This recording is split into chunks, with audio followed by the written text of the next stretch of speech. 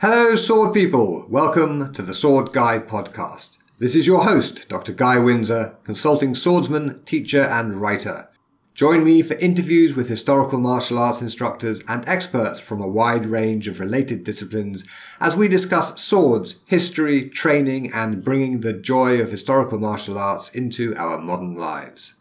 The episode show notes are at swordschool.com/podcast, where you'll find transcriptions, photos, videos, and links for this and all the other episodes. While you are there, you can sign up for my mailing list, and I'll send you a free copy of my Sword Person's Care Package. This includes 4 ebooks and access to several of my online courses.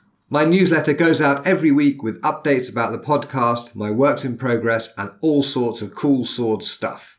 You can unsubscribe at any time, and there's never any spam. Before we get on with the show, I'd like to thank the people who make it possible, my patrons on Patreon. It takes time and money to run a podcast, and without them, I'd have quit long ago. Join us at patreon.com/theswordguy for behind-the-scenes content to suggest future guests and priority access to my inbox. That's patreon.com/theswordguy. I'd also like to thank Andrew Lawrence King for the Baroque harp accents that adorn the show, originally recorded for my Paradoxes of Defense audiobook project.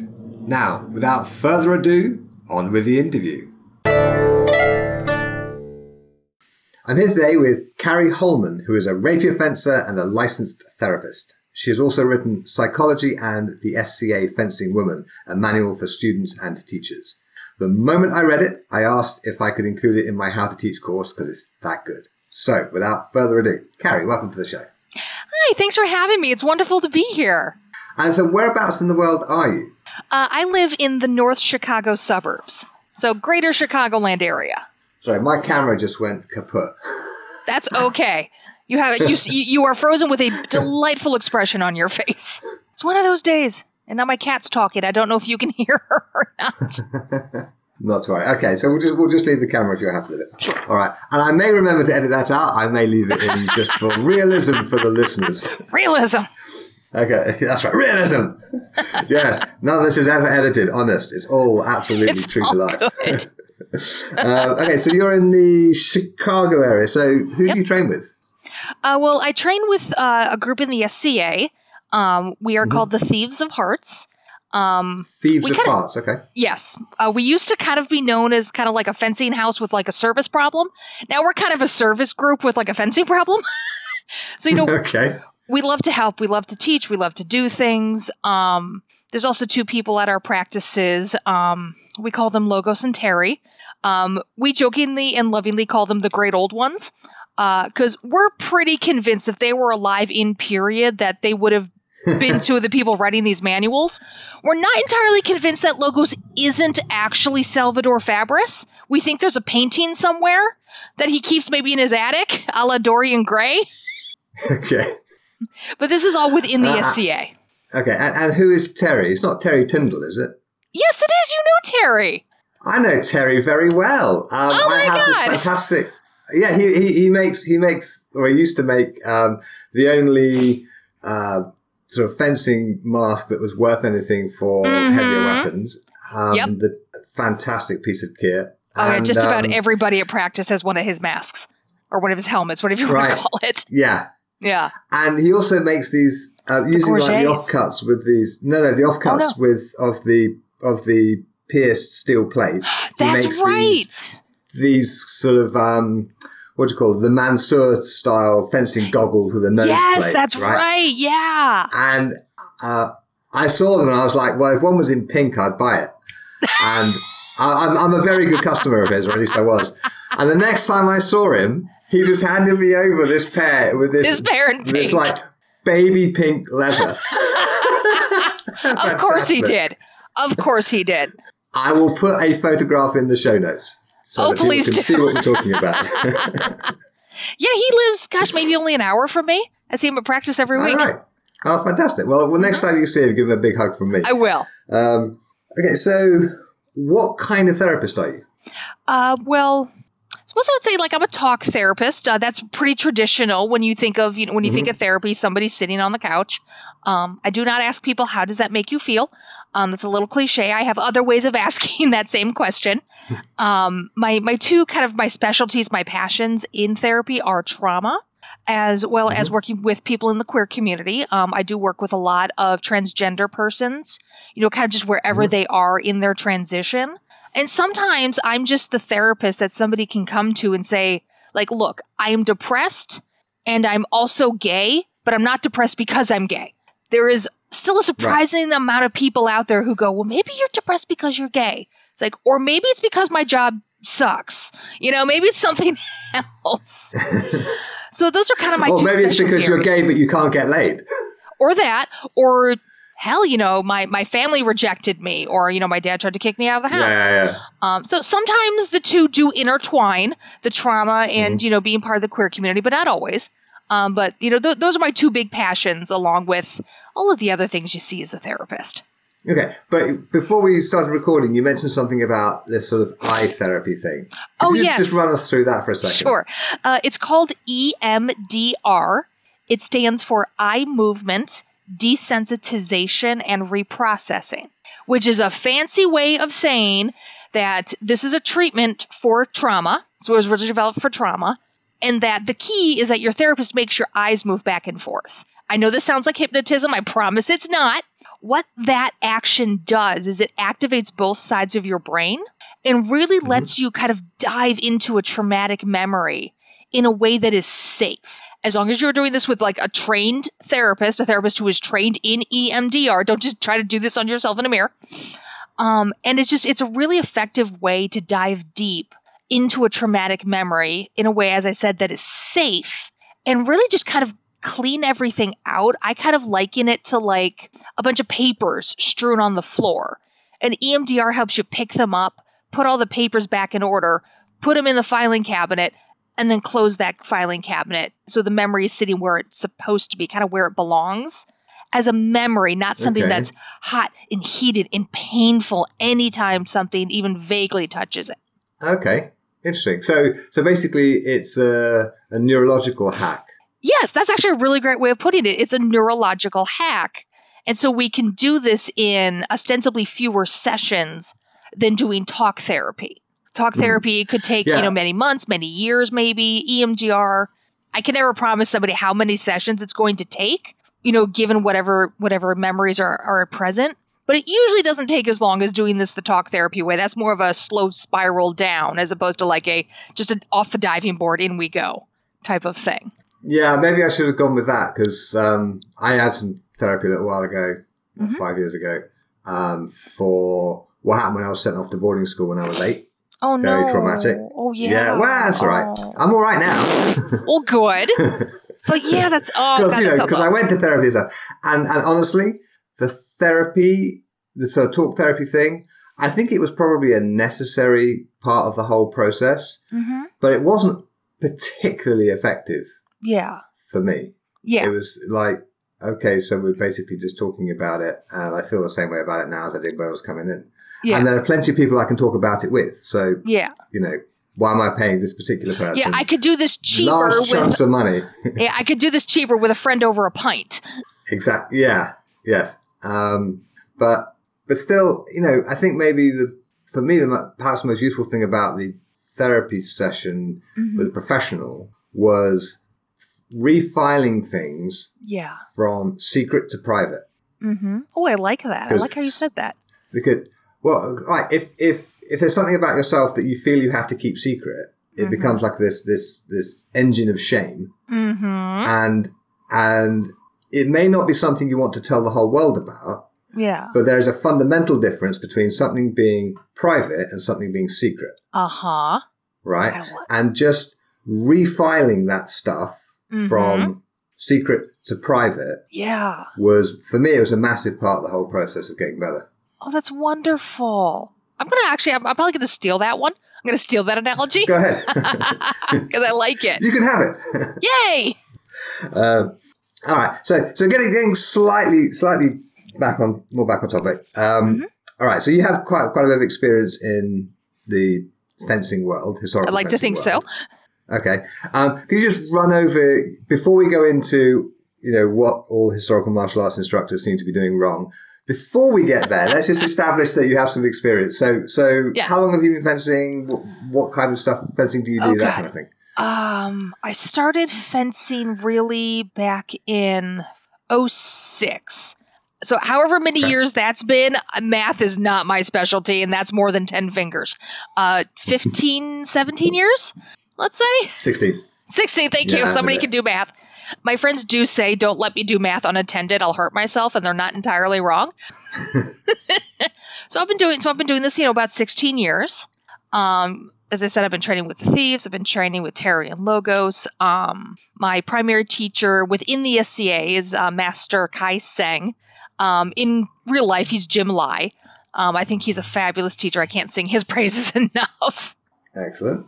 Do you, within the SCA, do you compete? Do you? Oh, yes. Okay. Much of the, I don't know about other Western martial arts organizations, but most of our competitions are like in the spring through the autumn, when, at least around the Midwest, when the weather's nice and we can be outside when most of our competitions are. So that's when most of this stuff happens, is through those months. So I'll do the competitions, in the Midwest. The mid realm is what we call our kingdom, our administrative unit, really. Throughout the year, we have these events that are specifically for teaching. Like there'll be like the Midlands Academy of Defense is in Illinois. The Constellation Academy of Defense is in Indiana, and things like that. So I love going to those. I love learning. I love teaching. Throughout the years, as I was putting that manual together, I would be kind of bringing my findings thus far to those events, and I'd be, okay, well, here's what I learned for what's going to become this chapter, and here's what I've learned for this chapter. What do you guys think? What have been your observations? What are your thoughts? What are your experiences? And being able to fold all of that into the psychological research that I was doing and reading and finding. That's very helpful. Yeah, okay. So we're talking about psychology and the SCA Fencing Woman. Mm-hmm. I've read it, obviously, and I liked it. Mm-hmm. Very much, as you know, because I emailed you about it. Yes. And there's this lovely bit where you're basically telling blokes to sit with their discomfort with what you're telling them. It's just fun. Yes. That was just so good. It's like, I'm glad you liked it. It was fantastic, because it's like, people can be a little bit fragile when they're being told that they are unintentionally doing something that's bad for other people. Mm-hmm. They really don't like to be told that. Yeah. And then they are saying, well, actually, this thing that you think you're doing that's supposed to be like good and helpful is actually really not. So maybe you could stop.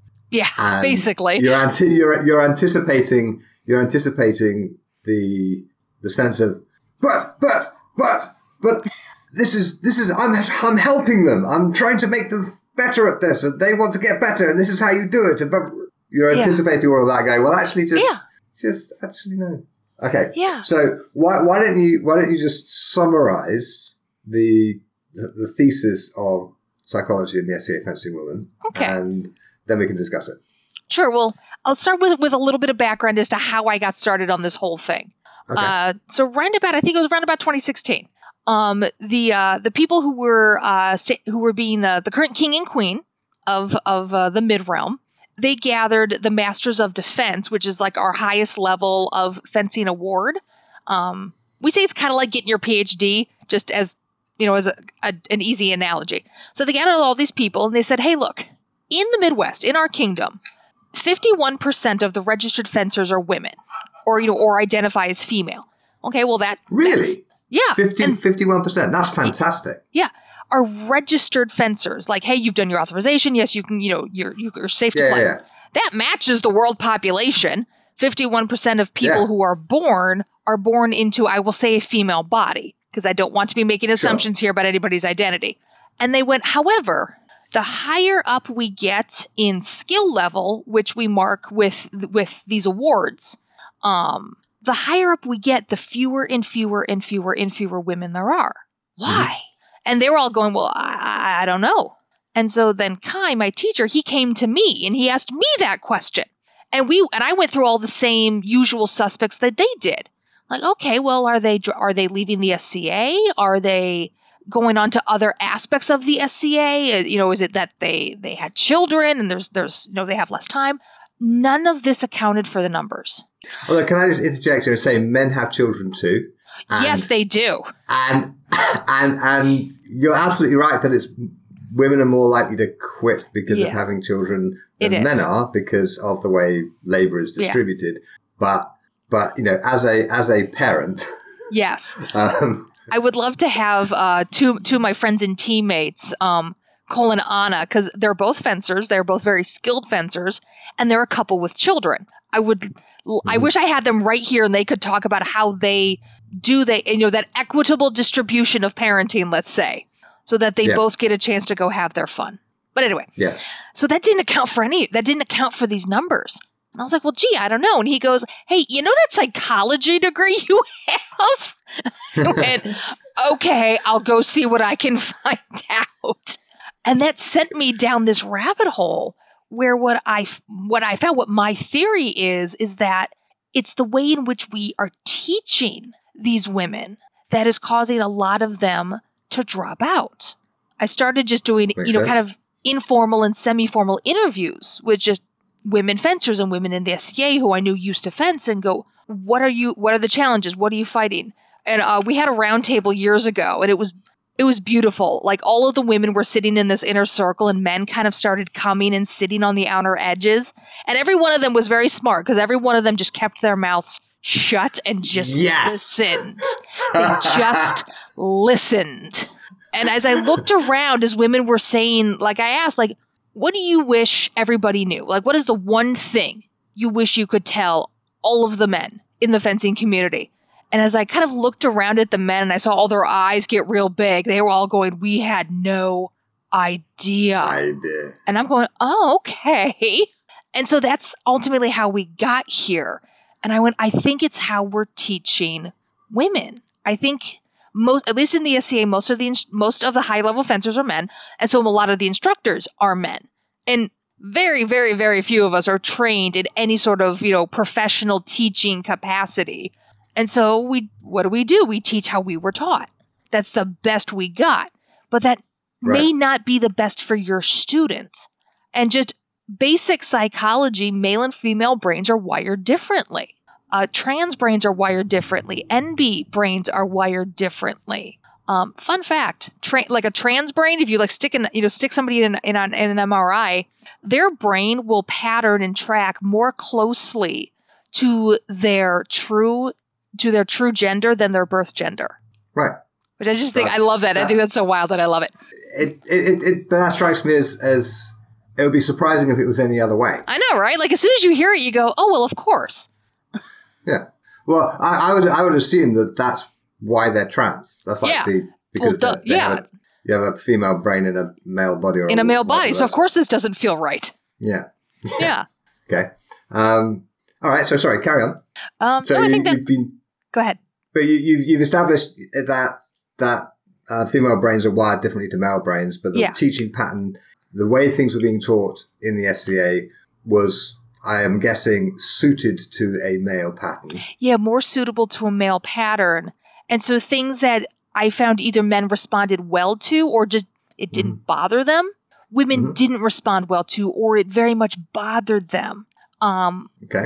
In the past few years, I have thankfully started to see this technique kind of start to die, at least among the people I know. And maybe it's because I've been harping on it, is what I call the whack, don't die method. Yep. Where it's, okay, so let's, very basic. Okay, here's how you parry.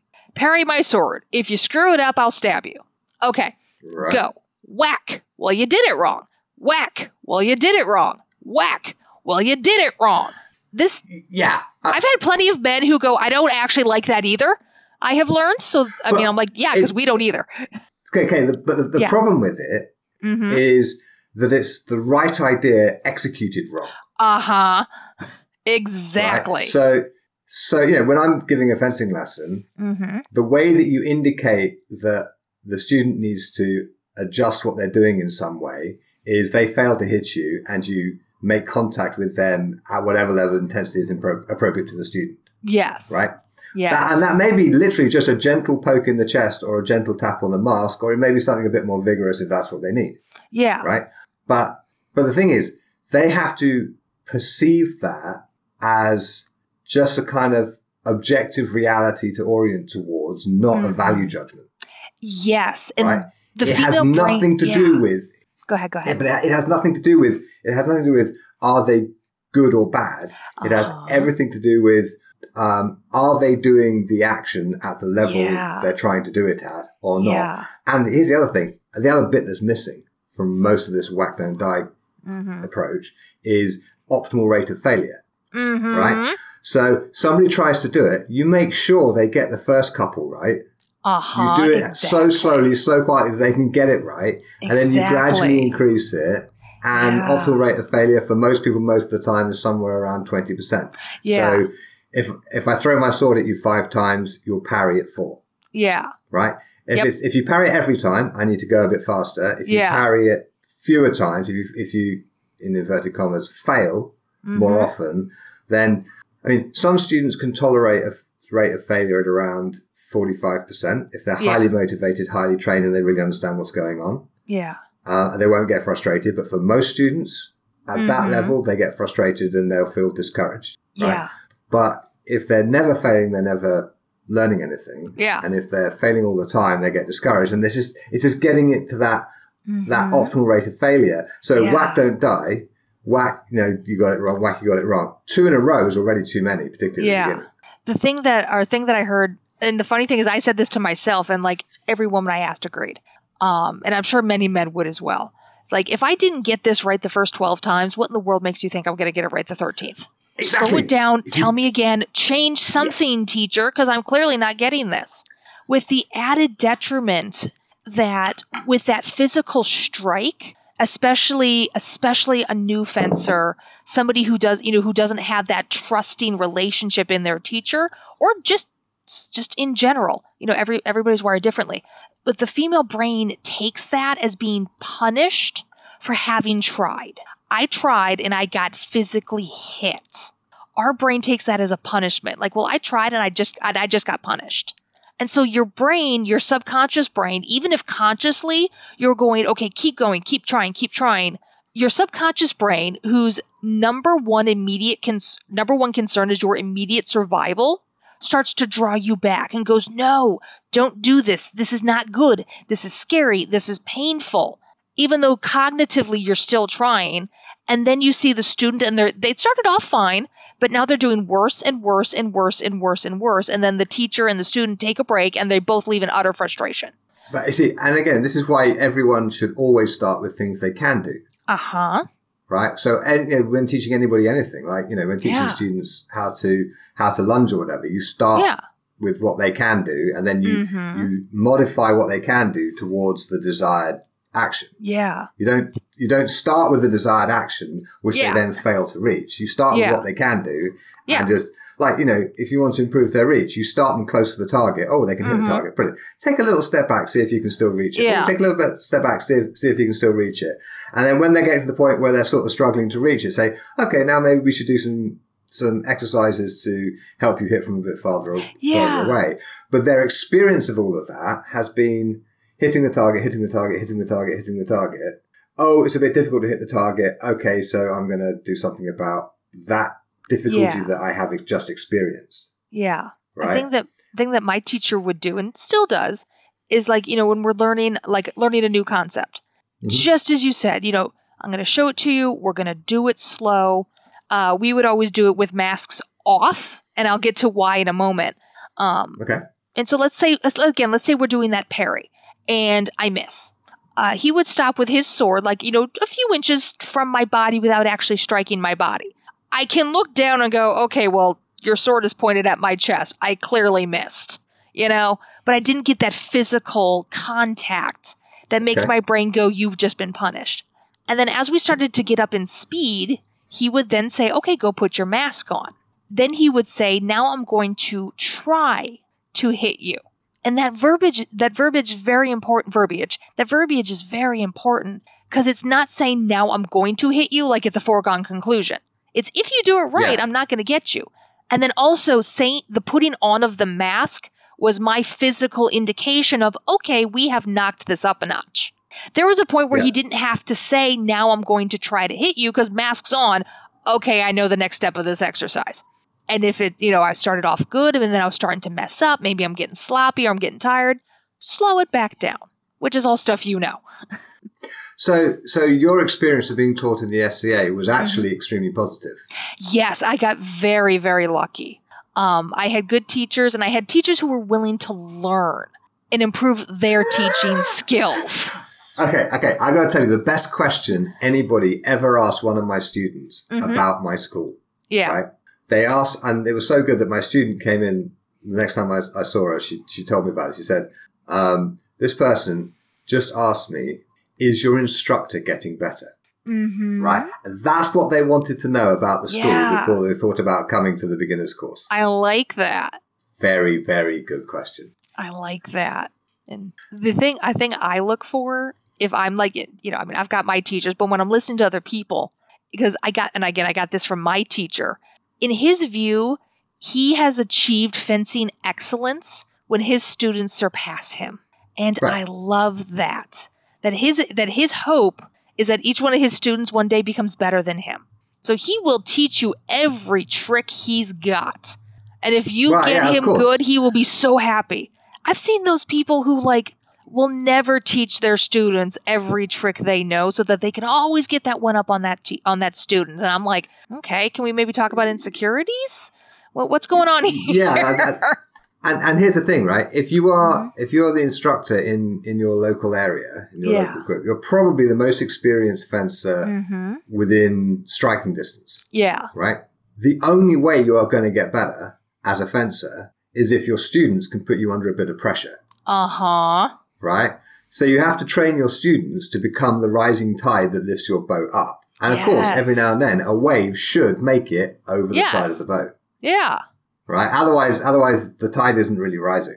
Yeah. And that just sounds horribly boring. Like, I don't want to be the biggest fish in my pond. That sounds really boring. Okay, well, you'll enjoy this, right? About 2 years after I started my school, one of my students, who had never done any swords before he came to me, we were free fencing, and he disarmed me in free fencing after 2 years of training. Right? That is still one of the absolute highlights of my career. Because it's like, in 2 years, wonderful. As a relatively inexperienced instructor, in 2 years, I got this person who had no martial arts experience, no fencing experience, no swords experience at all, good enough that he, in friendly free fencing with somebody at my level, he actually managed to pull off a disarm. Yeah. Boom. Oh, that's so cool. Yes, exactly. I am clearly doing the right thing. That's so cool. So yes, I'm very, very proud of that. As well you should be. And that was nearly 20 years ago now. So oh wow. Who knows? Maybe now I could get in there in about 6 months. Well, that's just a testament to you learning how much you've learned as a teacher. One would hope. Yes. Okay, so basically, what I'm sort of getting from this conversation is that the window that you took into this is basically why are women quitting from fencing in the SCA? Okay, it's why they're being taught. Have you actually established that it is why they're being taught, or is this a theory? This is still my theory. We're going to need more years to see, okay, if this gets widely disseminated in the mid-realm and in the SCA, will the numbers go up? Right. I think there must be something to it, because since I've started putting out this information, the number of women in those higher levels is increasing. It went from, I want to say 10-15% to we're now at about 25%. We're at about a quarter. Okay. I think Masters of Defense is now slightly above a quarter. But anyway, so we're moving up. Still not enough, but we are starting to go that way. Yeah. And correlation is not causation. No. So but it could be other factors. But it could be other factors, but we will see. But the other thing that really strikes me is that, again, through the window of how do we help retain women fencers? Yeah, because that's the important thing. You're basically just Yeah, it is a very important thing. I mean, this podcast has 50% female guests. Yeah. For precisely to encourage more women to take up the art. Representation matters. It absolutely does. But one of the things, it kind of strikes me that the solution is better instruction, which it will be better for the men too, because the problematic instruction which men can tolerate is still not good for them. Yeah, it's still not good. I don't think anybody likes to just be punished into proper performance. I really question how much that works. I really don't think that works. I have had students who do actually kind of like that. Well, okay then. Glut for punishment. Have at. They do exist. And you know, they kind of feel that if they didn't get properly whacked when they did something wrong, then but then I'm kind of like, well, you know, I am wearing black leather, but I'm not actually I couldn't be a dominatrix because I'm male, but you get the idea. I get the intent. Now, what is the term for a male dominatrix? Technically, dominator. Oh, that would be it, wouldn't it? Form. That would be it, yes. Like actor, actress. Yeah. Dominator, dominatrix. Aviator, aviatrix. Yeah.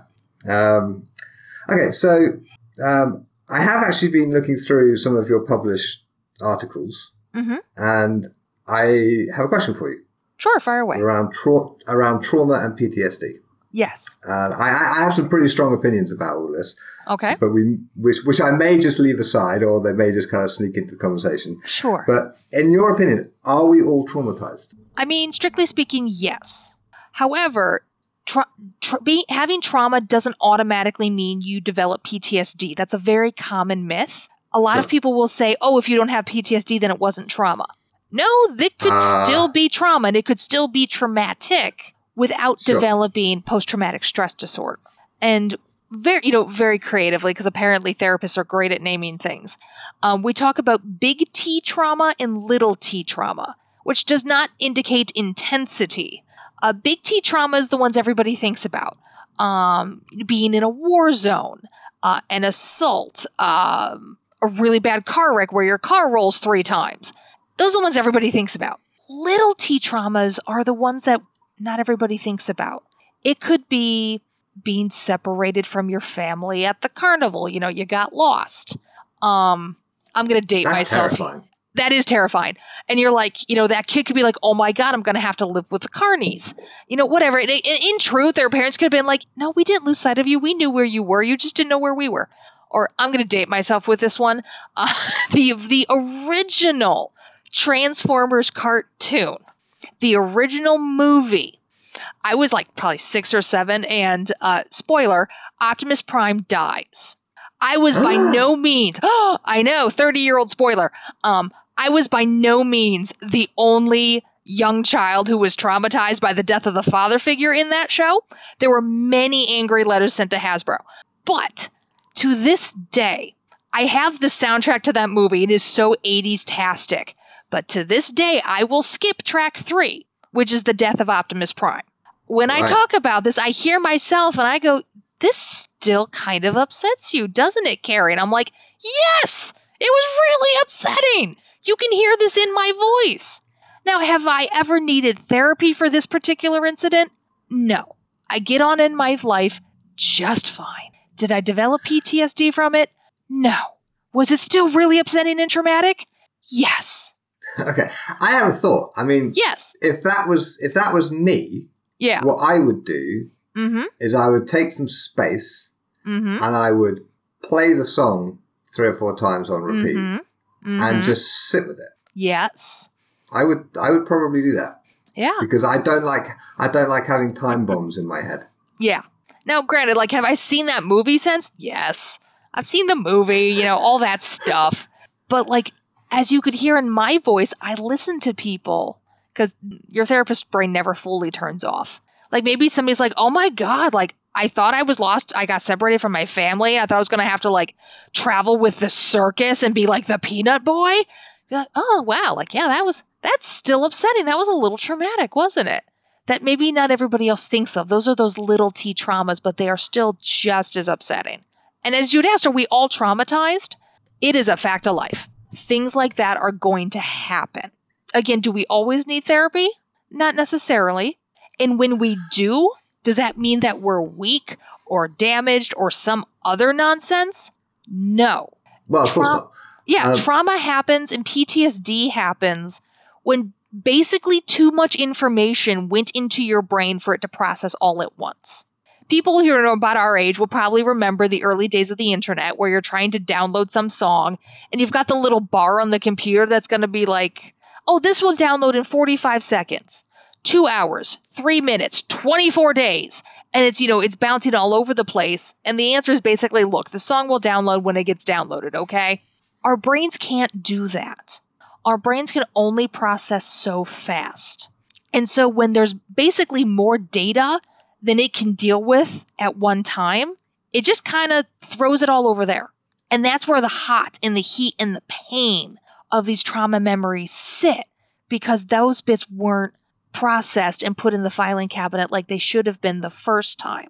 And then that's where therapy comes in, and therapy helps you take that and put it in the filing cabinet where it belongs. So it's never going to be a happy memory, but the heat and the pain comes out of it. Yeah, all right. I mean, one of the reasons that I figured that I was probably done with the whole boarding school thing is I can have a conversation about it with someone I've never met before, and I'm not upset. It doesn't upset me. Yes, which is wonderful.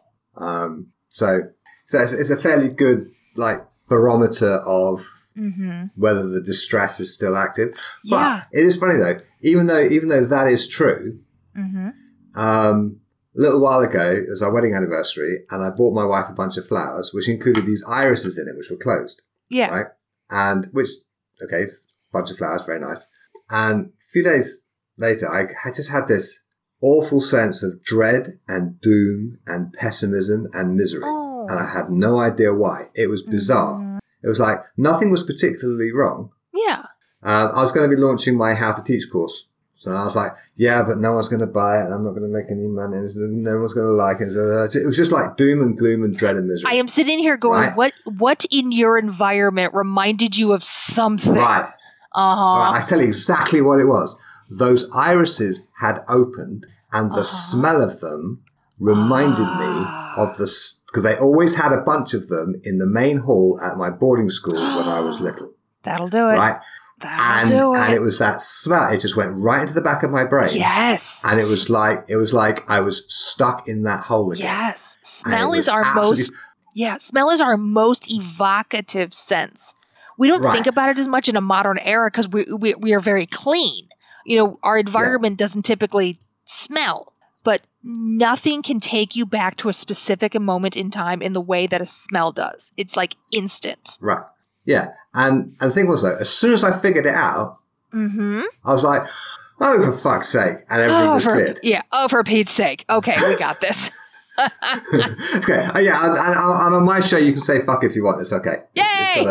Fuck it. Exactly. It's so funny that you mentioned that. When I was learning how to do EMDR, with other therapists, and we had to practice this on each other. My partner was a former state trooper, and we were processing a memory. I'm not going to go into a whole lot of detail because I don't want to, inadvertently, traumatize anybody listening. But as we're doing this, he suddenly went, cooking meat. This is why I hate the smell of cooking meat. He hates he would hate barbecues. If he was at a barbecue, he'd have to go inside. And he's like, this is why I hate that smell. 20 years, and he finally made the connection that the smell of, barbecue made him think of this other thing. Oh, yeah, I can figure out. Yeah, I know exactly what that other thing is. But yes, no, that's horrible. Yeah. But luckily, we were able to process that. We were working on that original memory. We were able to process it. And he's 20 years, and I can finally let this go. Wow. Yeah. Well, it works. It does. I'm a big fan. Yeah. Although okay. It's a shame my camera stopped working because you'll see that I'm sort of thinking. I can hear you. I can hear you thinking. I can edit. I can edit out the long silences. I'm going to be pretty careful how I say this because it's not my intention to diminish anybody else's experience. Yeah. Right. But I think that in the rush to be sympathetic about trauma, we can make it worse.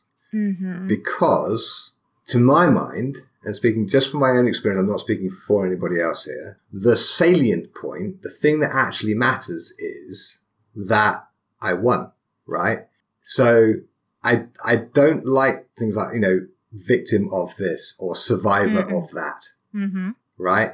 Because it basically, it creates a narrative in which this awful thing happened and you survived, or this awful thing happened and worse, you were a victim of it.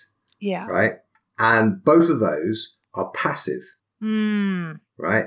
And so, there's a group, boarding school survivors. It's like, I don't identify with that at all. Like, fuck that. I got through 10 years of that shit without drinking the Kool-Aid. That, to my mind, counts as a victory. Yeah. So I can see where you don't like victim survivor. Some people very much like the survivor narrative because it takes them out of that victim where it's like, I did make it through. But again, we could get into a whole other conversation about some people like labels, some people hate labels. We could get into a whole other podcast on that.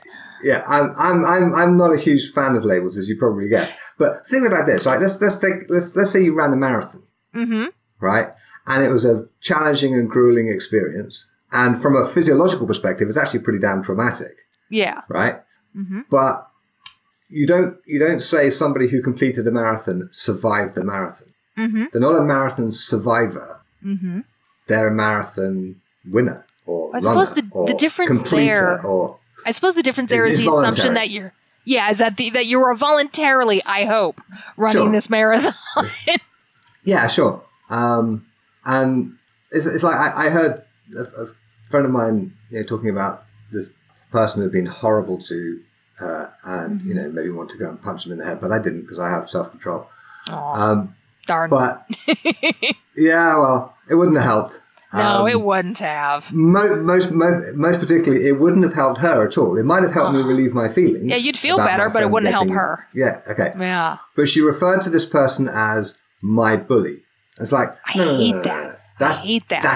That's a terrible narrative. Yeah. Because it means that you are, in the language that you're using, you are connecting yourself to this person who you don't like and who's been horrible to you. Don't take ownership of the bully.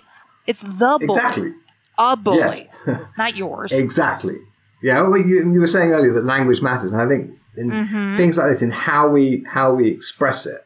And if you think about it, a lot of what we do in fencing, if you took out the consent, would absolutely be assault. Yes. Right? Yes. And sometimes injuries occur, which you've consented to the risk of, if not to the injury itself. And so even when there's no blame to be assigned, a traumatic experience has been gone through. But generally speaking, we don't describe it in terms of trauma. We describe it in terms of, an accident or or actually sometimes, people like display their bruises going, oh, well, that was a good Wednesday night. My arms were stripy. Yeah. Which shows that wasn't an upsetting occurrence. Exactly. Or maybe it was at the time and your brain processed it. And then sometimes something happens and your brain goes, oh no. Yeah, but there's a trick your brain can do. Like for instance, when I've been fencing someone or whatever, and they have suddenly surprised me with something they weren't supposed to do. Right? Like for instance, having a rapier fencing match with someone, and it's sort of implicit that you don't end up wrestling on the floor. Yeah. And this person ignored several hits to the head and body and just charged in and got me on the ground in an armbar. Right? I was like, this is not what I will agree to. But the thing is, getting up, I was really pissed off. And then it sort of went, well, but actually, in terms of the actual fencing match, I hammered him. Yeah. Literally. I mean, I was lying there in an armbar, beating him over the head with my sword. Right? It's like he hadn't got his head around the idea that actually we're fencing. Yeah. He thought we were wrestling but holding these blunt metal sticks for some reason. I would be interested if we had, I'll say, a panel of men and women, how different people would respond to that. Because like I would Right. be pissed, but there would also be a part of my brain that was going, a man has just attacked you. You are in mortal danger. Yes. And I would absolutely. I would hate that because I'd be like, you just made me literally afraid for my life. Do not. Yeah. And my experience of it was I thought he was going to break my arm. Yeah. Right. And it was quite frightening. But maybe because of the context it occurred in, and maybe because no real injury happened, and maybe also because in that context I have actually won already. Yeah. It's also power dynamics. Power dynamics is a big thing. That at the end of the day, you were the instructor, and at the end of the day, you're both male. Like I wasn't the instructor in that. Oh, okay. Then two peers fencing. Yeah. Okay. Yeah. If I'd been the instructor in that situation, it wouldn't have happened. Well, okay, that's fair. Yes, that is fair. But yeah, like you had said earlier, early on that manual, I ask men to sit with their discomfort, because any decent man, if I say to him, you're making these women uncomfortable, is going to feel bad about it. Sure. Any decent man is. There's places in the manual we talk a little bit about power dynamics and what we are socialized to do. It's very common when I have like a new female identifying fencer that there's this weird thing going on in her brain, this weird dissonance when we're like, come on, hit me. Like, you got to sort of hit me. And they kind of go, poke. And then like dissolve into like these really awkward giggles because her brain is going, what are you doing? Little girls are sugar and spice and everything nice. You don't hit people. But she's enjoying this and her brain is going, no, this is not what we were trained to do. But then you also have, I find a lot of women feel like they can't speak up with an instructor, with an authority figure, or especially like a male authority figure. Because at least in the US, because this is where I live, women are very much socialized to capitulate to and attend to men's emotions, mostly for our own safety. Even when we know, again, even when we know cognitively, like I'll say Terry, oh my God, Terry is never going to hurt anybody. I mean, unless you deserve it. One of the nicest men on the planet. Yeah, one of the nicest men on the planet. but even if you deserve it, he probably won't actually hurt you. Yeah, he'll rip you apart verbally. But yeah, it's like Terry would jump in front of a bus for you. But there's still that part of, at least my female brain, there's the instinctive bit that goes, he's bigger and stronger than me. Eee! And there's that war between the cognitive, oh, for Pete's sake, it's Terry, and the instinctive, oh, but it's a dude and he's bigger than you and he could kill you. And so that's a dissonance that I want all fencers and teachers and fighting partners to attend to and to at least respect, because that can be worked through, but it takes time. And it's not about any individual person. It's not you, Guy. It's not you, Terry. It's her life history. I find I've met a number of people who, for whatever reason, you hit them in this one particular spot and it just throws them for a loop. Like the hamster falls out of the wheel. For me, it's like that face shot, like right between the eyes, especially when I didn't see it coming. That knocks me right out. And I'm just like, did anybody get the number on that truck? I feel upset and disoriented and I need to go sit down. Now, we have trained me out of this, but there was a lot of time where I was like, I don't know what it is about that shot, but that so disorients and upsets me. I know people where it's that shot on the top of the gorget that's like right at the throat that they're like, oh my God, hold on. Check. Am I okay? Am I live? Check. Oh, okay. I'm good. Okay. So did you figure out why? Did you figure out why it was that shot in the face? No clue. Because it's not like I ever took a soccer ball to the face as a kid. I've never had a face injury. I've never had anybody like threaten my face in some way. No clue. Just for whatever reason, that is not the happy place. Which I'm fine with it now. We found that if I was warmed up and dialed in on my fight, it wouldn't bother me.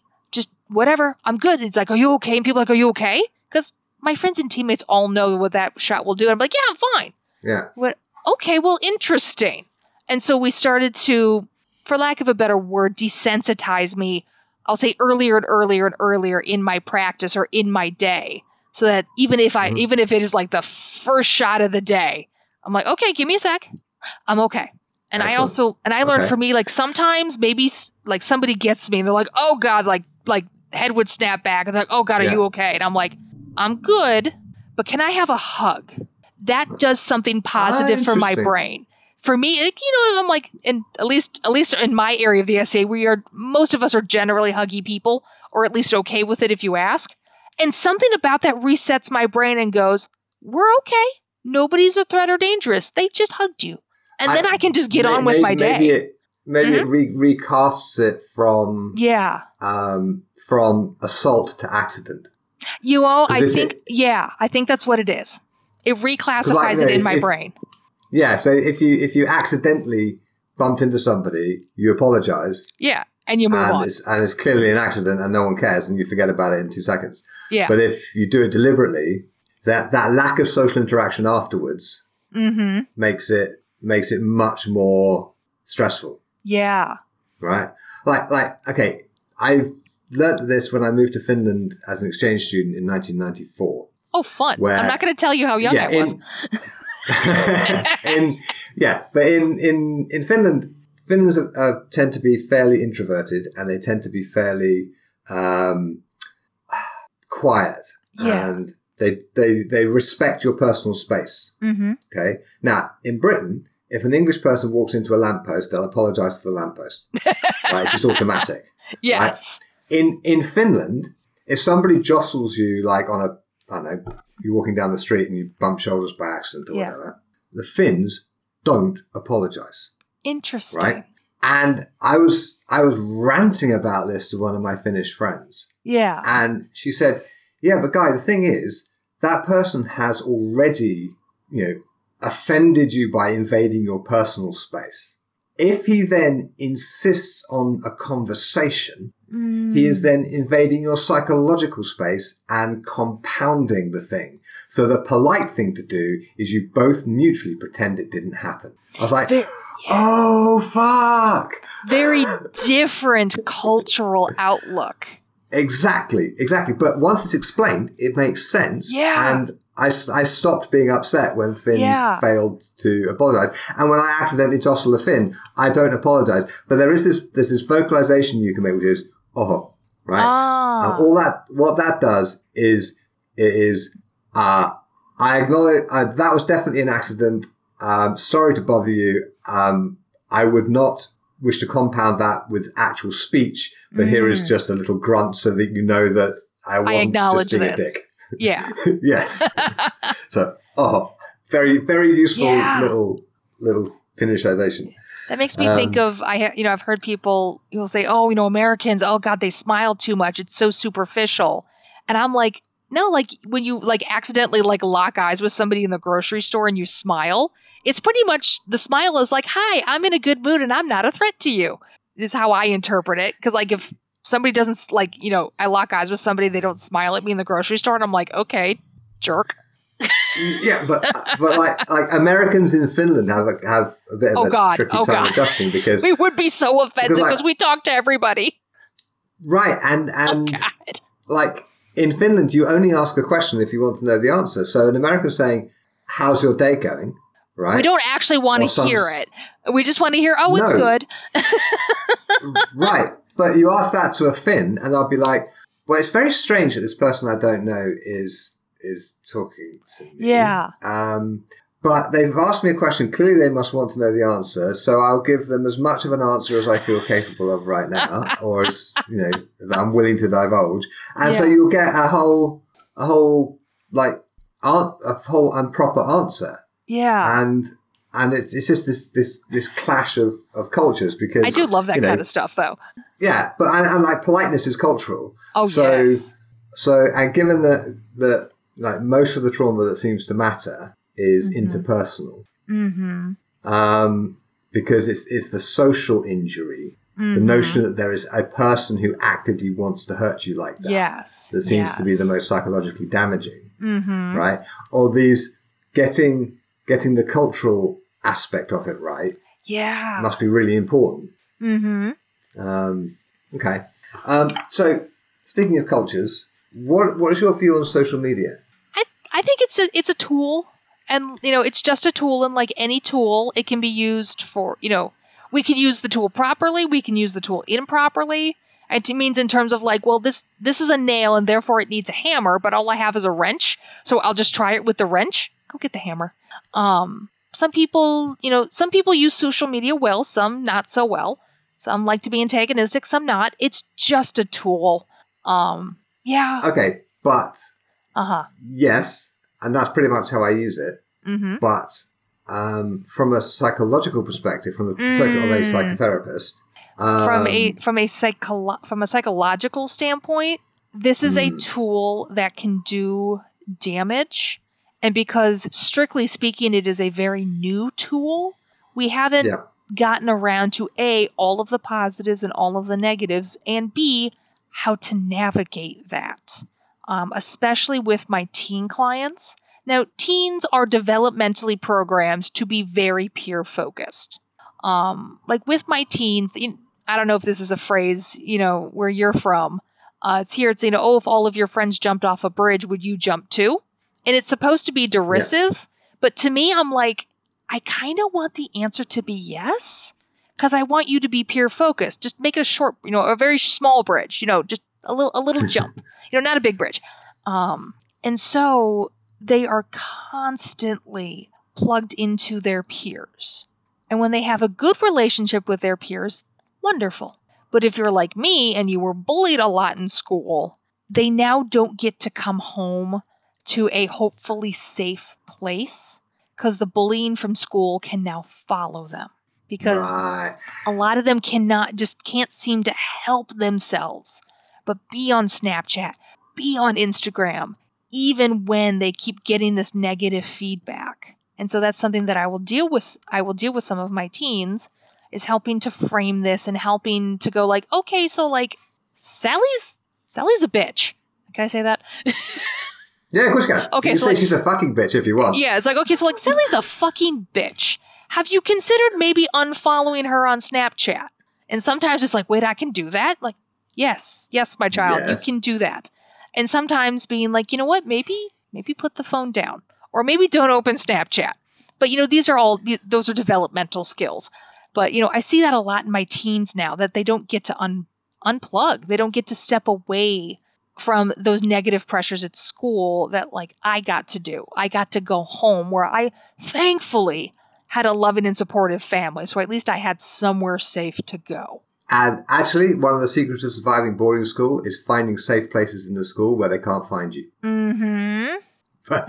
So basically what social media is doing for some of these kids is replicating the boarding school experience for them. Yeah. Because even at home, they're still at school.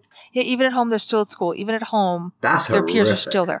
It's horrific. I mean, I'm reaching the conclusion that there are very few children who are not bullied at some point in their school life. I'm pretty sure they all are to a greater or lesser extent. And it's just horrific to me to think like you never get to walk away from that. And oh my God, the bullying gets creative, I will say. The ways in which some nasty people will use this tool that is social media. And then I want to go find them and I want to beat them up. And I'm like, no, Kari, don't beat up a child. That is a bad thing. Definitely. That is generally frowned upon. Although every now and then in a movie or TV show or whatever, like some kid is bullying some other kid, and that other kid's usually, I don't know, step parent or somebody who's not usually like goes up and just belts the kid who is. It's so satisfying. It's so satisfying. It's like, oh, it is. Yes. It is so satisfying. I'm sure there's a lot of hitting children is wrong and it's not helpful. No. But oh my God, it would relieve your feelings. Oh, I'm sure there's a lot of us. We see that in a movie and we're like, take that, Timmy Johnson. To all the Timmy Johnsons listening, that was not aimed at you. No, I'm sorry if there's anybody out there named Timmy Johnson. I'm sorry, I didn't mean you. That's why I usually just say Bob, even though I know. Well, we have quite a lot of Bobs listening, I'm sure, because at least a couple of regular listeners are called Bob because they email me and tell me they've liked a particular show. So let's not call them Bob either. All right. No. All right. Now, slightly odd question. Mm-hmm. In episode 134 of the show with Lisa Losito, the topic of furries came up. Yes. and broadened my mind slightly. Yes. So what is, and this is taken from your CV, of course, what is the Midwest Fur Fest Convention, and why do they need a psychological counselor? Okay, so the Midwest Fur Fest is currently the largest furry convention in the U.S. Okay. And therefore probably the world. Quite possibly. I have no idea, but quite possibly. I think we had around, I want to say 13,000 people this past December, but don't quote me on that. That's enormous. It's enormous. So anybody who's gone to any sort of nerd or fandom convention, it's the same thing. It's just that the topic is furries and furry fandom. My eyes were open because I call myself furry adjacent because I have friends who are furries and I'm involved in this convention. It's just not my fandom. Though I can give you a hilarious anecdote about my first MFF. Do you want to hear it? Yeah, please. Okay. So I was dating this guy at the time, and he was a furry, and he wanted to go to this convention. And at the time, I'm like, okay, like I've never really heard of this, but okay, sure, I'll be a good girlfriend. So I'm like 25 at the time. I go, and I am so clearly not tall enough to ride this ride. I am just going like, what is this? Like, this is just, I've never seen anything like this. This is weird. Just my brain was kind of, and in psychology, we know that your brain can only maintain arousal for so long. It can only be angry for so long. It can only be anxious for so long before it eventually just poops out. Somewhere in the afternoon, I had finally reached this point. And if there is a higher power, this power has a sense of humor, and it was my day. It was clearly my day. Because literally, the thought in my head is to go, well, you know, the only way this could get any worse is if I saw, like, my dad or somebody I know. Kari? I hear somebody call my name. Now, of course, I'm overlooking the fact that, like, if I see somebody I know here, they're probably here because they want to be here. Versus me, I'm like, I'm just being a girlfriend, and I'm going, what the hell is this? So I heard somebody call my name, and I look, my head has thoroughly exploded. All of the hamsters have fallen out of all of the wheels. And there's this little wolf looking at me. And I'm like, what the hell is going on? This person lifts the head off and looks at me. And I swear to God, you could see the timer over my head going tick, tick, ding.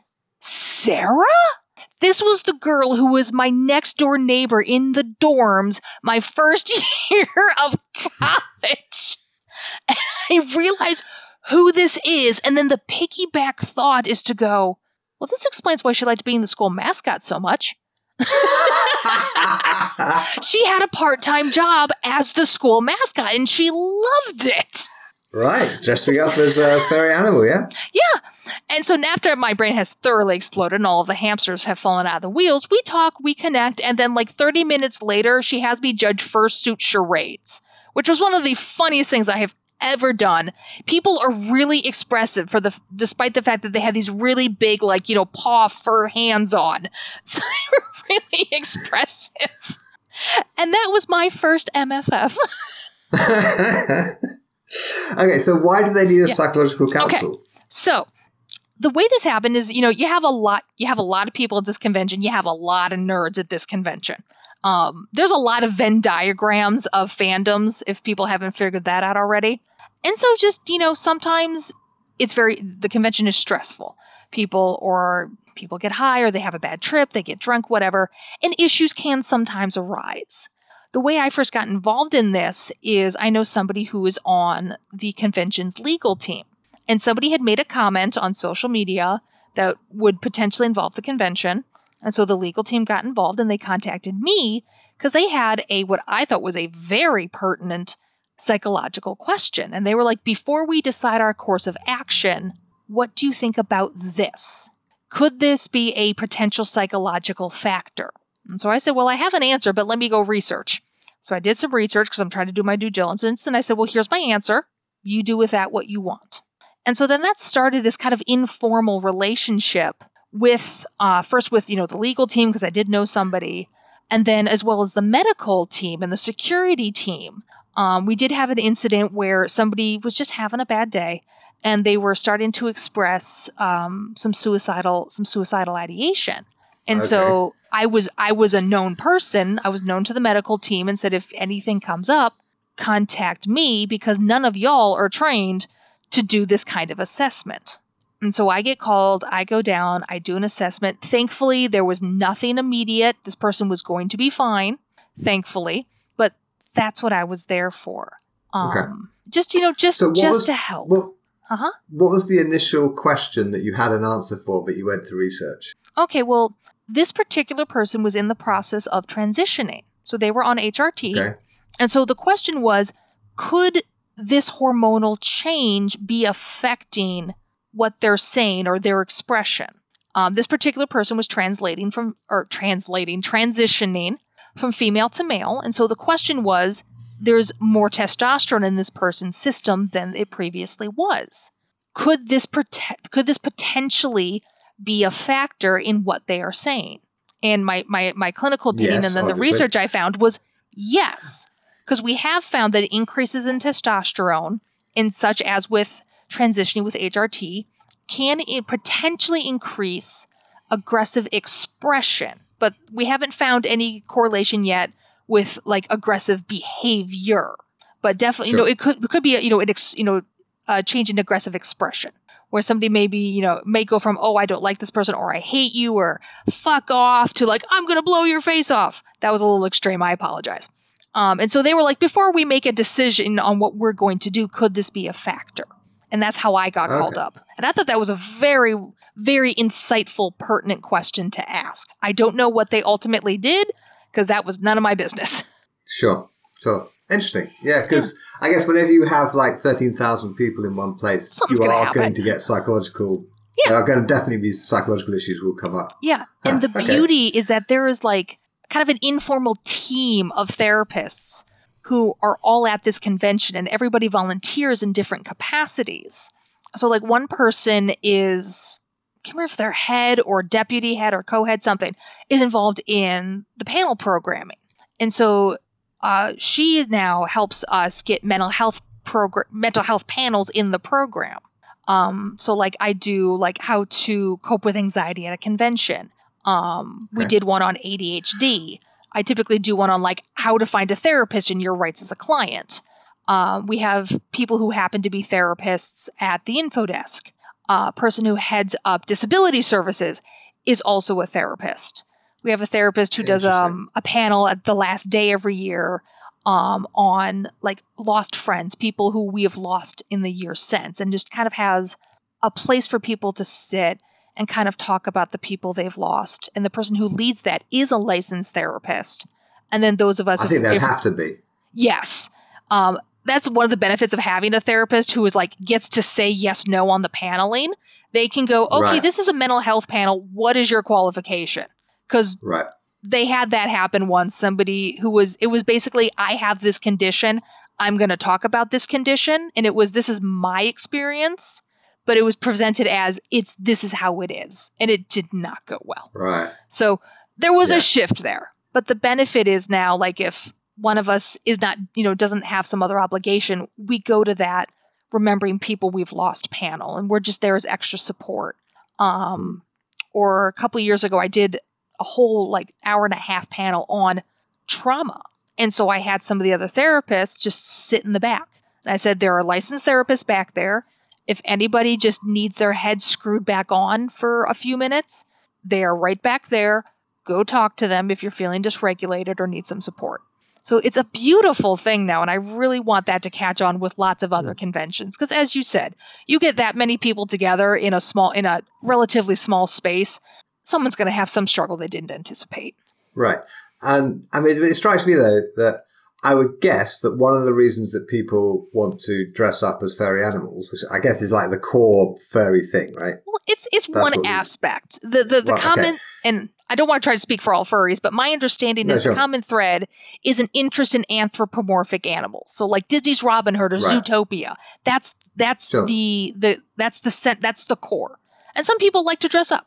Right, because I would imagine that for someone who likes to dress up like that, there will be a sense of kind of comfort and security in that. I imagine there could be. It strikes me as like the like why you would do it because either it's fun, or someone's paying you to do it, like if you work at Disneyland, or it gives you this like people have like emotional support animals. So like, I guess being your own emotional support animal. Yeah, I mean, there's many reasons to dress up as there are people, and for some people, because one of the big differences between the SCA and the rest of the historical martial arts world is in the SCA the clothing is super important. And it's for a lot of people a license to have an alter ego and dress up as somebody else. Yeah. Everybody develops a persona. Now, for some people, it's like, here's my name, and it's from this place in this time period, and that's it. Some people can give you the entire life's history of their persona. And some people are like, this is just me in my spare time. Some people do create something of a character, or it's the aspects of themselves that they don't get to be at work. I'll talk with people. I've met many people in the SCA for whom it's really clear that who they really are is their SCA person. And the other stuff is like the clothes they put on to go to work. Yeah. I talk to people about, like if you've ever seen like a video of like a recording studio and there's the guy with the board with all the sliders on it. Yeah. I think of each of those as like aspects of our personality, and depending on where we are, different sliders come up and go down. So like therapist me is a different person from SCA me. SCA me is a doofus and a goofball. Therapist me, that's not always appropriate. Now, is it? It's not always appropriate. No. Yeah, it's not always appropriate to crack a joke. Now, I don't think of myself as a traditional therapist. I do say some pretty wild things in therapy for therapeutic reasons. If it's like, the clients, we need to release this tension for the client. They can't hold this much longer. That's the moment to crack a joke or to say something funny. I will sometimes just write down like the wild things I've said in session, and I look at it a year later and go, what on earth were we talking about? Which apparently my clients love. Out of context is maybe, yeah. Okay, so I have a couple of questions that I ask all of my guests, or at least the ones who consent to those questions, because it's all entirely consensual. Yes. And some people have declined the whereabouts in the world are you question. Yeah. Some people have declined the one I'm about to ask you, and some have declined the one that comes next. But you've, at least so far, consented to all of them. So what is the best idea you haven't acted on yet? Oh, gosh. Well, the best idea that I think I haven't acted on yet, we have a theory. We have a new theory. My teacher and I, Kai and I, we strongly suspect that height plays a bigger role in success, at least in SCA fencing, than we perhaps realized. And at least our theory is that it definitely has a difference in early successes, which we think then affects whether or not people stay. Because if you go look at our... Yes, go ahead. So I have a statistic for you that may... Oh, let's hear it. Maybe this will save us some time. All right. Okay. All right. About 10% of the world's population are left-handed. Mm-hmm. Right? About 50% of top-level fencers are left-handed. And the reason is because in training and up until you get to the higher levels, left-handers see lots of right-handers and know how to deal with them. But right-handers don't see many left-handers and so aren't so used to dealing with them. So there's this early advantage. Yeah. We have two lefties at my practice, and I'm so happy about it. Very useful. Yeah. And any good instructor should be able to give a lesson on either hand. Yeah. So you can train your students to deal with lefties. Or train your lefty students to deal with righties or whichever. But that the early success thing is the same problem as the women dropping out thing. Yeah. Right? And it's the same reason that left-handers tend to do better until they hit the sort of national level kind of level of competition.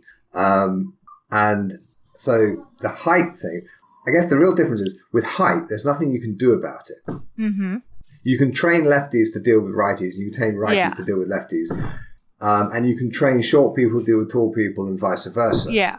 But you're dealing with a trait that it is an advantage to be taller in fencing. Mm-hmm. There's just no way around it. Yeah. Because there's this whole area in the fencing arena where you can hit your opponent and they can't hit you, and that is always Story an of my advantage. life. Story of my life. Okay, so I think.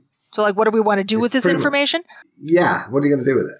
Well, what I want to do with that is kind of raise the awareness and be like, hey, guys, let's be aware of this and let's be intentional when in communicating this knowledge to new fencers. And go, hey, I'm going to pick Bob and Sally because these are the names I always use.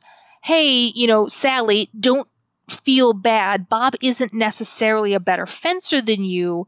He's just taller. He can reach you before you can reach him. And so there's a level of skill that he doesn't need to have right now to still get you. But you can clearly learn how to overcome that. I am clear evidence of that. I am 5'5" and I am surrounded by people who are like 6 foot and taller. Hey, Bob, you're having early successes. Don't let that go to your head. There is still skill you need to learn to be a competent fencer. Here's the way I frame it. Yeah. It is a huge advantage to be smaller and weaker because you have to learn to get it right. That is kind of. Whereas if you're bigger and bigger and stronger, yeah. Right, yeah. If you're bigger and stronger, you can win without actually getting it right, which is going to put a cap on your development as a fencer. Yeah, it's going to catch up to you. Yeah. So, I mean, one thing that's really impressive is when you see somebody who is very big and very strong, who is also very highly skilled, because they must have been able to overcome the complacency that their natural advantages gave them. Yes. And still learn to get, to get to that extraordinary level. So, yeah, I would frame it as a disadvantage to be tall. Yeah. When learning defense, because it'll become an advantage later, but in the early stages, it's a huge disadvantage because you will get away with stuff you shouldn't get away with. You are lulled into a false sense of security. Right, and your training is beset with false positives. Yeah, behaviors that shouldn't be rewarded get rewarded because they work in the short term because of this particular thing. But as soon as you come up against someone taller than you, you're going to get creamed. Yeah, or somebody who's shorter than you but knows what they're doing. Right.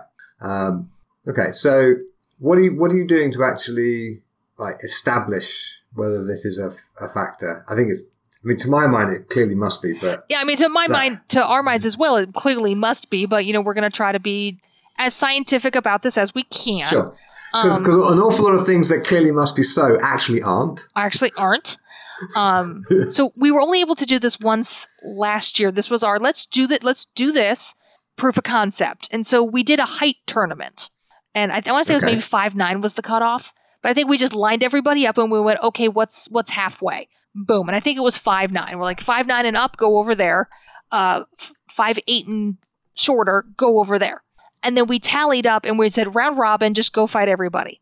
And so we tallied up wins. And on the tall side, where also a lot of, we were looking at, we're going, that's a lot of bronze rings and a lot of masters of defense. Those are our upper 2 levels. It's kind of like getting your master's and your PhD. Over on that tall side, we're going, there's a lot of awards over there. And so that broke down like we would expect it to. But then on the 5'8" and shorter side, we saw very different results from what we normally do. People that would get maybe 1 to 3 wins in, say, a round robin tourney, we're knocking out 5, 7, 9 wins out of like a dozen people or out of a dozen other people. We're going, wait a minute. So maybe there is something to this, that when they are of a height that I can just reach you from orbit factor. Yeah, there are weight classes in wrestling for the same reason. And we don't necessarily do that in fencing. We don't have height classes. Maybe we should. I don't know. But it was interesting. And we're going, okay, proof of concept. We're going to do this many more times because, science is repeatable. Right. That's interesting because it would be a useful Weight classes are useful in wrestling tournaments, no question about it. Mm-hmm. Having height classes in fencing tournaments, I'd be very curious to see whether you can actually generate a sufficient body of evidence that will actually persuade people that this should be the norm. Of course, there's also, I'm not sure we have a sufficient number of people, at least in my area of the SCA, to do height classes. The SCA is enormous. Yeah. But when you think of the you just have to get everybody doing it. Or just like, okay, at this one event, we're going to do height classes. We're like, okay, well, that one has 3 people in it. That one has 5. So people may not ultimately want to do that. They may be like, okay, we're aware. Okay, I'm at least provisionally going to Lord Baltimore's Challenge in July to teach. Okay. And that's an SCA and historical martial arts community event run by David Biggs. Mm-hmm. Fantastic instructor, who's also not coincidentally, very tall. Yeah. I will float the idea to him of having maybe the early pools being segregated by height and see what happens. Yeah, let's see what happens. That could be really, really... That could be really cool. Really, really interesting. And just see... Okay.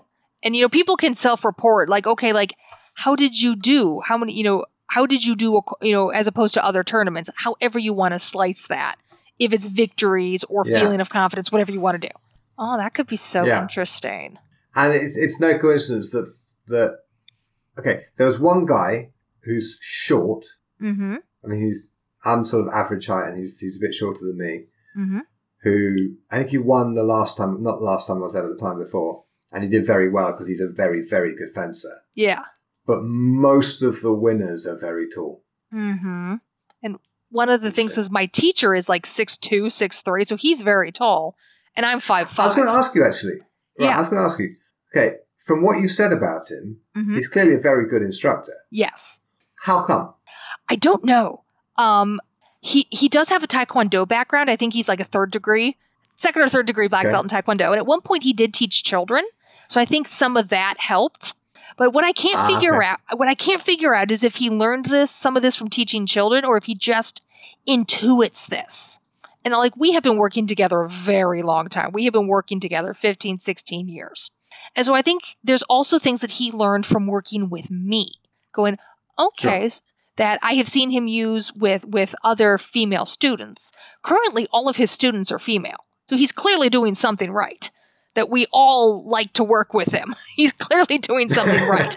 But he is so knowledgeable that he can give you, I'll say, different looks. He knows enough about enough different styles of fencing that he can give you different things and go, this is how you respond to Fabris, Capoferro, Destreza, things like that. Mm-hmm. And he knew how to train a 5'5" fencer to competence in victory, even though he's like 6'2". Because one of the things we practiced a lot was how to get in safely. Because he can, obviously he can get me well before I can get him. So it was learning how to, I think of it as Pac-Man, munch my way down his sword until he's close enough that I can hit him, but I'm still safe. Yeah. And this skill has served me very, very well for obvious reasons. Yeah, sure. So. Interesting. Okay. Maybe I should just ask him. Yeah, just ask him. I mean, I think he's great. I cannot sing his praises enough. Clearly. And it's great to hear, actually. I hope my students talk about me the same way. Oh, they probably do. So somebody gives you $1 million to spend improving historical martial arts worldwide. I'm guessing you would spend it on teacher training, but yes, how would you spend is the answer. Okay. Well, I mean, so how would you actually spend it? I mean, oh gosh, teacher training. But teacher training. I think it would. Specific. I think it would be, here we're going to pay the teachers. Like, your program is phenomenal, and it'd be like everybody is, huh? Well, I've got your entire program. Yeah, your entire, how to teach program. I've been going through it. I love it. Oh, fantastic. Yeah, and I loved that I was hearing a lot of the same, you were saying a lot of the same things that I say and that I found out in my research. I'm going, I'm going to like him. So I think that information and that knowledge needs to be disseminated wider. That's what I would do. I would make it available. Be like, okay, do I need to pay the instructors to record this? Do I need to pay for your flight and your hotel to go listen to this person talk? and just raise the level of teaching acumen in fencing, in historical martial arts, so that more people can improve, more people can get better and can really reach the height of their capabilities, and so that we lose fewer people due to bad training. I mean, I'm sure you've heard that adage that, like, a bad teacher will kill a student's inspiration every time. And I see it with my teenagers. They were like, oh, I used to love English, but, Mrs. Smith, God, she's awful, and I hate English now. And given that fencing is something we're supposed to be doing for fun, that sucks. All right. And I have teenage kids, and their attitude towards school... No, it's great. Seriously, it's like they're fantastic. Mm-hmm. But my youngest is choosing her subjects to do for GCSE, which is the exams they take when they're 16. She's just turned 14.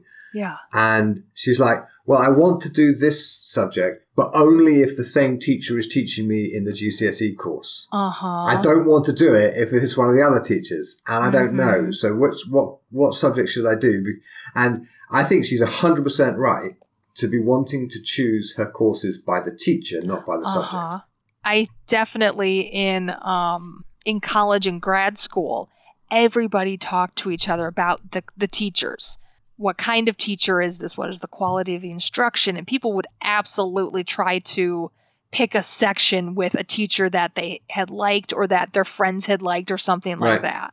Absolutely. Yeah. So back to spending the money. You're thinking of things like creating like teacher training programs, basically. Yeah. And getting people to the teachers or getting the teachers to the students. Okay. So now I guess the question is, how are we going to raise that $1 million? And would you even need $1 million for that? Probably not. Probably not. Maybe we should organize it. Sorry? I was saying, how are you on car washes? No, that's a very, very inefficient way of making money. Yes. But yeah, because I'm thinking like to organize a teacher training event in the States is relatively straightforward. And if groups are encouraged to subsidize their teachers' attendance at the event, the group, I mean, when I was running my school in Finland, I would travel a lot to events and whatever. And basically, a lot of the money that was coming in from my students was going to pay for my education because then I would, when I was traveling, I would find good teachers and I would bring them back to, and I'd hire them to come over to Finland and teach my students for a weekend or 2 weekends or whatever. And so then my students would pay for that seminar, which would pay for the instructor's time. But then I have this instructor staying in my house for a week. So there's an awful lot of kind of cross-pollination and cross-training and stuff going on. So I think it's perfectly normal for students to pay for their teacher's instruction. Yeah. So I guess the question is really, how does one organize such a thing? And then how does one advertise it to the groups such that it makes sense for the groups to sponsor their instructors? And one of the tricky things, at least in the U.S., is distance, is the sheer size of the country. It could be, Guy Windsor is going to be at this event in Boston. It's like, okay, well, great. That's 12 hours from me. Well, that does happen. Yeah. Well, I'm sure you have. Okay, you say that. The last time I was in Seattle, someone flew over from Maine to get there. Yeah, and some people can afford that and some people can't. And so it's like, okay, so I drive. Okay, how long am I driving? Oh, well, it's 18 hours. Is it worth 18 hours? And for some people it isn't, for some people it's not. And some people just can't. But then if the clubs are like paying for flights and whatnot. Yeah. Then that's what I would do with that $1 million is I would, either pay for the materials to be made so they can be consumed online, or pay to get the students and the students and the teachers in the same place at the same time. Whether it's that's what I would do, because I don't want to ask one instructor to spend a month flying all over the U.S. because that is exhausting. I've done that sort of thing. To me, that's kind of normal. Part of my job is flying to places and teaching seminars, and it's tiring, but it's great fun and it's totally worth it. And like the last time I was in the States, it was Seattle, then Madison, then Boston. No, was it Boston? No, then it was Lord Baltimore's challenge in not Boston. It's like, don't ask Baltimore. me. Yeah. Yeah. So, in Australia, like last time I was there, it was Melbourne, then Adelaide, then Sydney, and then it was New Zealand. Yeah. Or it was New Zealand first, I've forgotten which. But that's so like cool. Lots of, yes, it's great, and it's really good fun, and I love doing it, and it is very tiring, and of course the flights are expensive, but it is cheaper to fly one person to those places than it is to fly 30 students to any given location. So, okay. So, if I had the money, I'd probably give it to you. Well, thank you. Brilliant. Well, thanks so much for joining me today, Kari. Of course, it's been wonderful. It's been a real pleasure.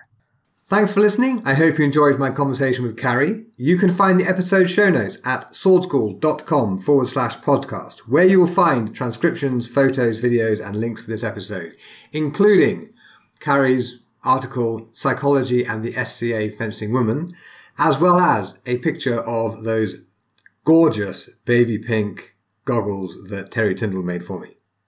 While you are there, you can sign up to my mailing list and I'll send you a free copy of my Sword Person's Care Package. This includes 4 ebooks and access to several of my online courses. Join us next week when I'll be talking to Alberto Mattea, who is an Italian film composer and filmmaker, also actor and reenactor, and he is the person who has produced this extraordinary short film called Fiore, which is about 11 minutes of the most accurate representation of the late 14th century I've ever seen on screen. You definitely don't want to miss that, so subscribe to the show wherever you get your podcast from. And while you're there, please do rate the show, and if you have an extra minute, leave a review. It really does help. And of course, if you've enjoyed this episode, do share it with your friends, share it far and wide. Thanks for listening, and I will see you next week.